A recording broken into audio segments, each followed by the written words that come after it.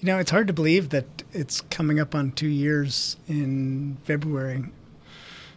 Things are different now than they were. That's Dr. David Zaas, president of Duke Raleigh Hospital. This conversation was recorded last October, talking about events that started back in February 2017. Before then, Dave's life was pretty busy. But there was something that made you never question your own mortality. There's a certain amount of being a physician, you're busy, you've got kids, you got work, you're invincible. The thought of getting sick, it was hard to even imagine that as a possibility. Obviously, getting diagnosed with leukemia back on Valentine's Day of 2017 sort of shatters that myth that you're invincible and makes you question a lot of things that you never thought of. I would have said prior to that day, right, you never thought about not seeing your kids grow up. You never thought about what all those things would mean.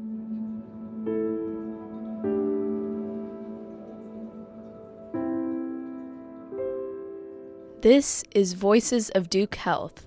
I'm Karishma Sriram. Today, how a physician learned how to be a patient. Dr. Zaas was joined by the other Dr. Zaas, his wife, Amy. Amy's the program director for the internal medicine residency. I asked them to tell me a little bit about what their lives are like before leukemia. 0 to 60 all the time, yeah. I thought you were going to go all the way back to the point of when we met in med school and you were chasing me. I wasn't chasing you. Please tell us. No. That's his version of the story. The real story is that we were very good friends in med school, and he asked me to go out to dinner, and I didn't realize it was a date, and it turned out it was a date. So during dinner, at some point, he had like his wine glass. I think it was after the first bottle. Yeah, in front of his face, and he like said something like about like, what do you think about us being more than friends? And I was like, what?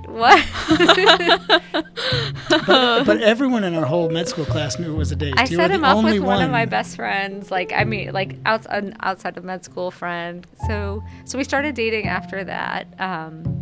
Got married 4th year of med school. Couples match for residency. We're chief residents at the same time. Couples match for fellowship.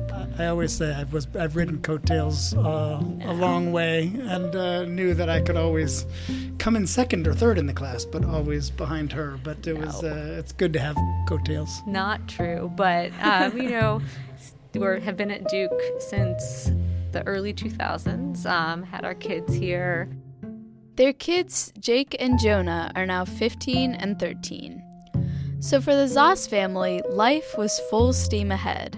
But in January 2017, Dave started noticing things were a bit off.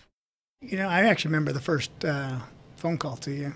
So I was skiing Park City with some high school and college friends and boys' trip. So everybody had their kids.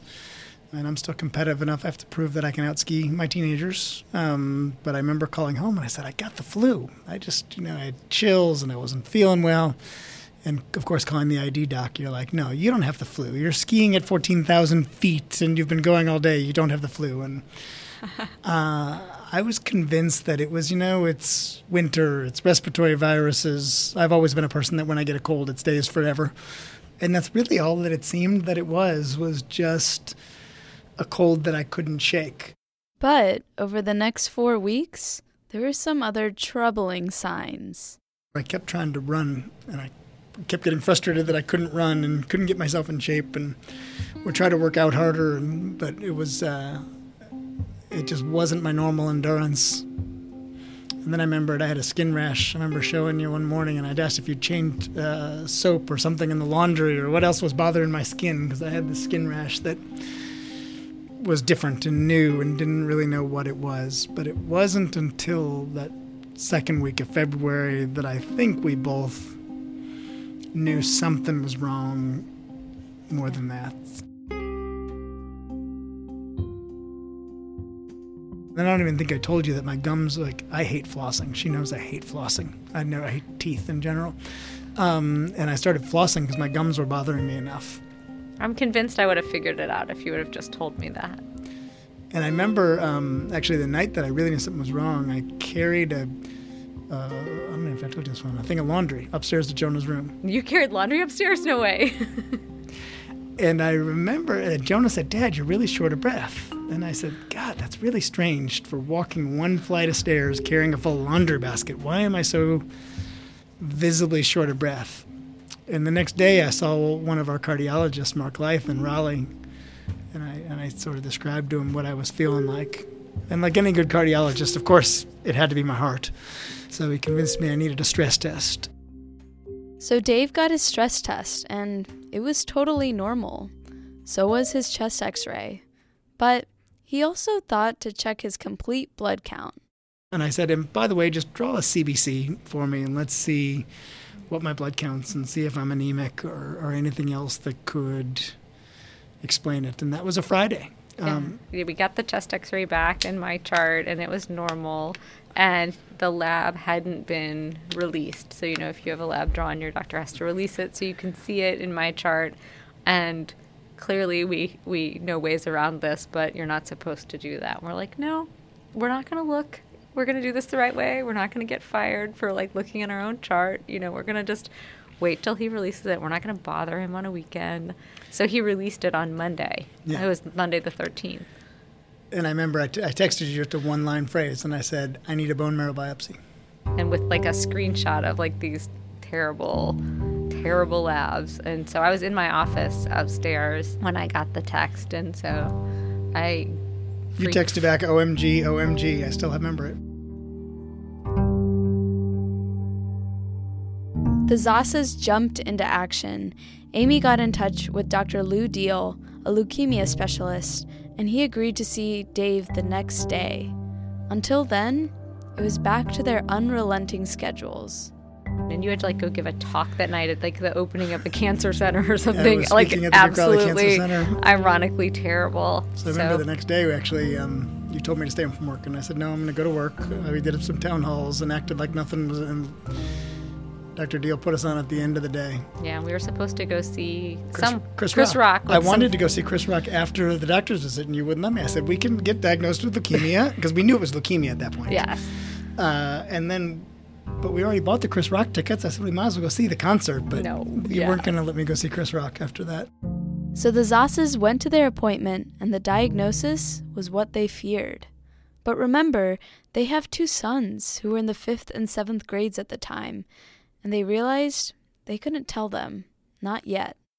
Our older son was doing the middle school trip to D.C. the next morning. So there was 2 reasons to keep it from him. One is we had no idea that moment. How do you tell a teenager? What do you say? And 2, you couldn't tell him and then send him to D.C. for 3 days.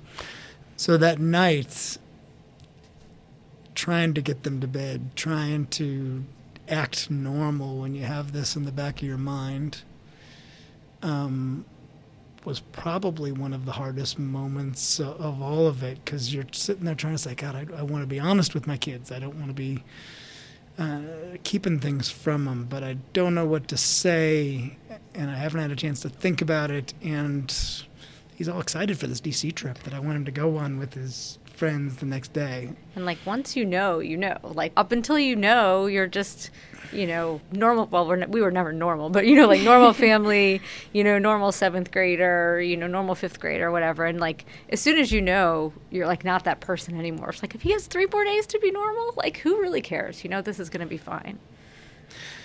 Oh, it was.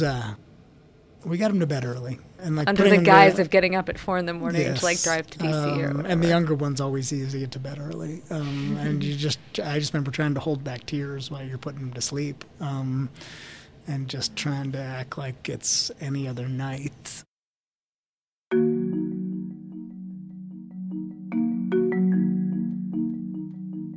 And then I remember going back to the couch, and it was.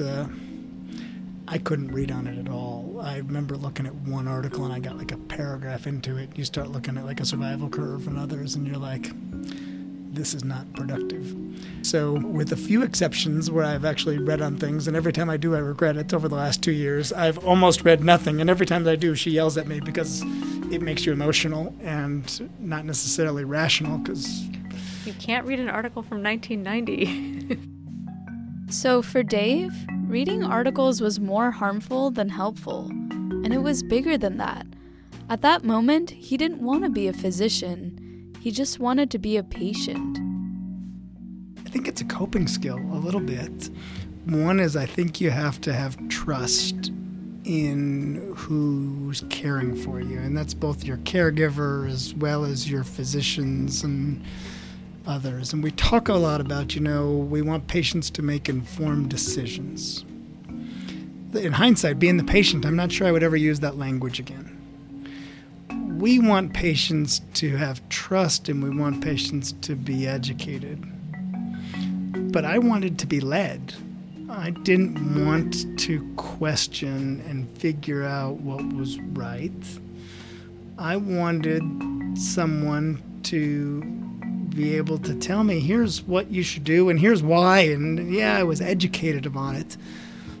But I was much more focused on all the other components of life than trying to question and figure out, was there a different treatment I should be doing? Right? That's where I needed, at least personally, to just have faith that they were going to find the best options for me.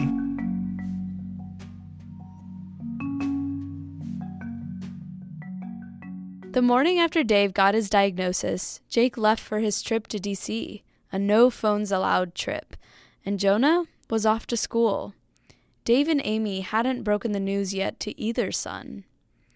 That same morning, Dave was admitted to Duke Hospital, and their plan was to bring Jonah to the hospital after school. And he tells the story pretty well of realizing he wasn't going home when he left school, but coming to Mom's work isn't that strange or abnormal, but coming here to the hospital and then being told he was going to see me. And I think he could see in your face how emotional you were and that something was wrong. It was a hard sentence to get through, a hard conversation. And I think we both were breaking up a lot. What he laughs at us for is at the time is when we described to him, Dad has leukemia. And he could see how upset we both were, but he had no idea what leukemia was. Oh. And it was only later when we sort of started using the word cancer and others. But I think we forget a little bit, especially both being physicians, right, that you talk about using plain language. Plain language for a fifth grader. It's not leukemia. It's not leukemia. Meanwhile, Amy got a call from Jake's teachers, who were with him on the trip to D.C., and they said, Jake has a fever to 102. Can you come get him? Can you come get him? And I was like, well, let me tell you what's going on. They're like, we'll keep him.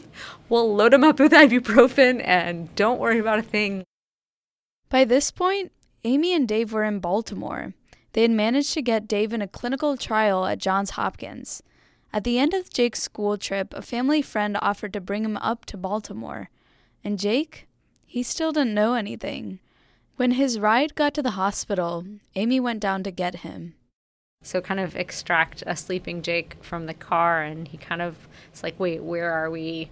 What's going on? And so then by that point, we knew that the goal for Dave was to get a transplant, a bone marrow transplant, and that the protocol was what's called a haplo transplant, which is like a half match, which is usually, if you're a kid, it's your parent. If you're a parent, it's generally your kid. And so what had transpired in like those past 48 hours was that this was what Dave needed. And so by that point, we knew that Jake was going to, be the bone marrow donor.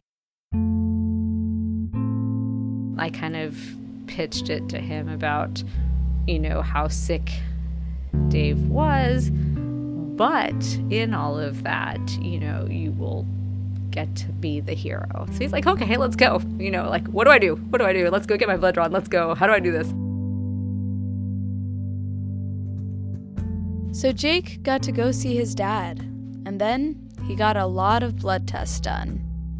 I mean, it's definitely, there's nothing easy about it, but that piece of it made that part of it a little bit easier, because in all of these things, it's really good to have a task to do. So that got to pivot some of the moment from what's going to happen to what is a plan to sort of fix things that are going on. So having a plan was helpful for Amy. What wasn't was the uncertainty.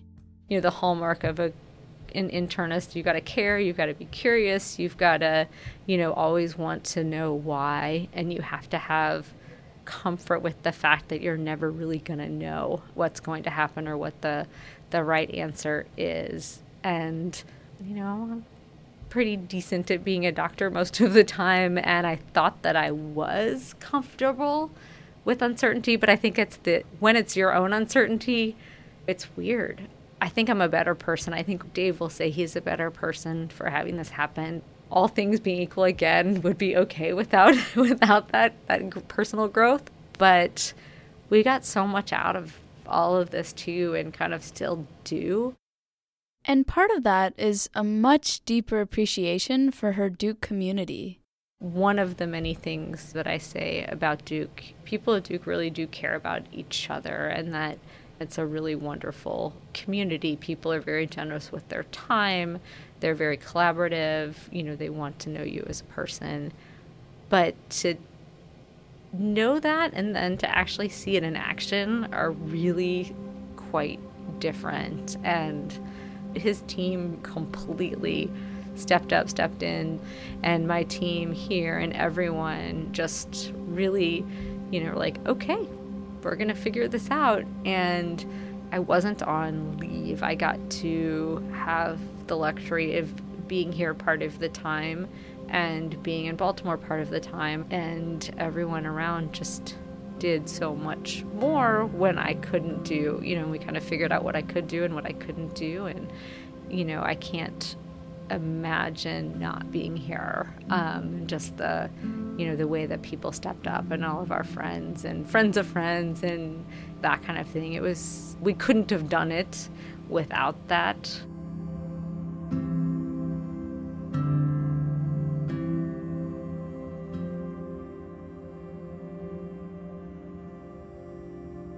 Dave's treatment was successful.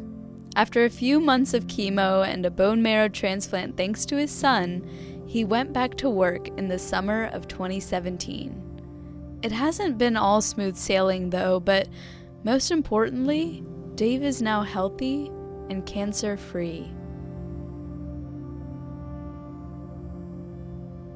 I probably always imagined other patients when they were sick or worried about themselves. But being the patient going through it, there's actually very little time that you actually worry about yourself, or at least for my experience going through with it. You worry a lot about others around you. You worry a lot, and we've talked a lot about, kids or worrying about Amy and others. But there was very little concern of, what does that mean for me? It made it easier to say, how do you worry about what's next? Well, you worry about what you can control, right? Well, how am I going to keep myself in shape? How am I going to keep my weight on? How am I going to talk to the kids and try to explain to them what's going on?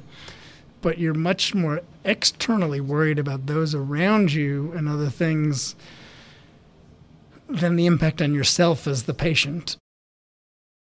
Someone asked me, were you afraid you were going to die? And I said, I don't actually ever remember having that thought. What kept me up at night more was as our Jonah's having his bar mitzvah coming up here in December, right? You'd sitting there saying, all right, we just had our older son's bar mitzvah. Am I going to live to see our younger son's bar mitzvah? Are you going to live to see them get through high school and college? It wasn't like a internal fear of, oh no, what's going to happen to me? And I'm not sure I ever would have expected that so much. Of what kept me up at night was worried about other people more so than myself.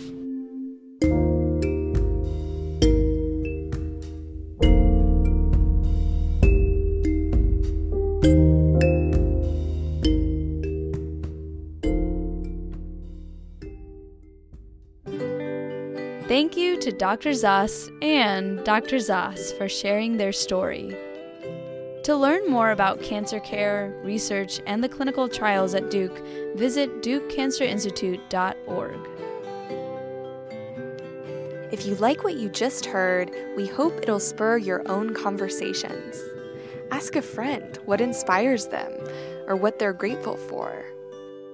And let us know if you would like to record a conversation in our listening booth. Visit www.listeningbooth.info to learn more. Voices of Duke Health was created by Anton Zeiker and Jonathan Bay. The show is produced by Susanna Robertson. Theme music was composed by William Dawson, musician in residence at Duke University Hospital, and produced, arranged, performed, and recorded by Mark Simonson and Jack Fleischman. Additional music for this episode is by Blue Dot Sessions. And special thanks to Duke Institute for Health Innovation for making this podcast possible.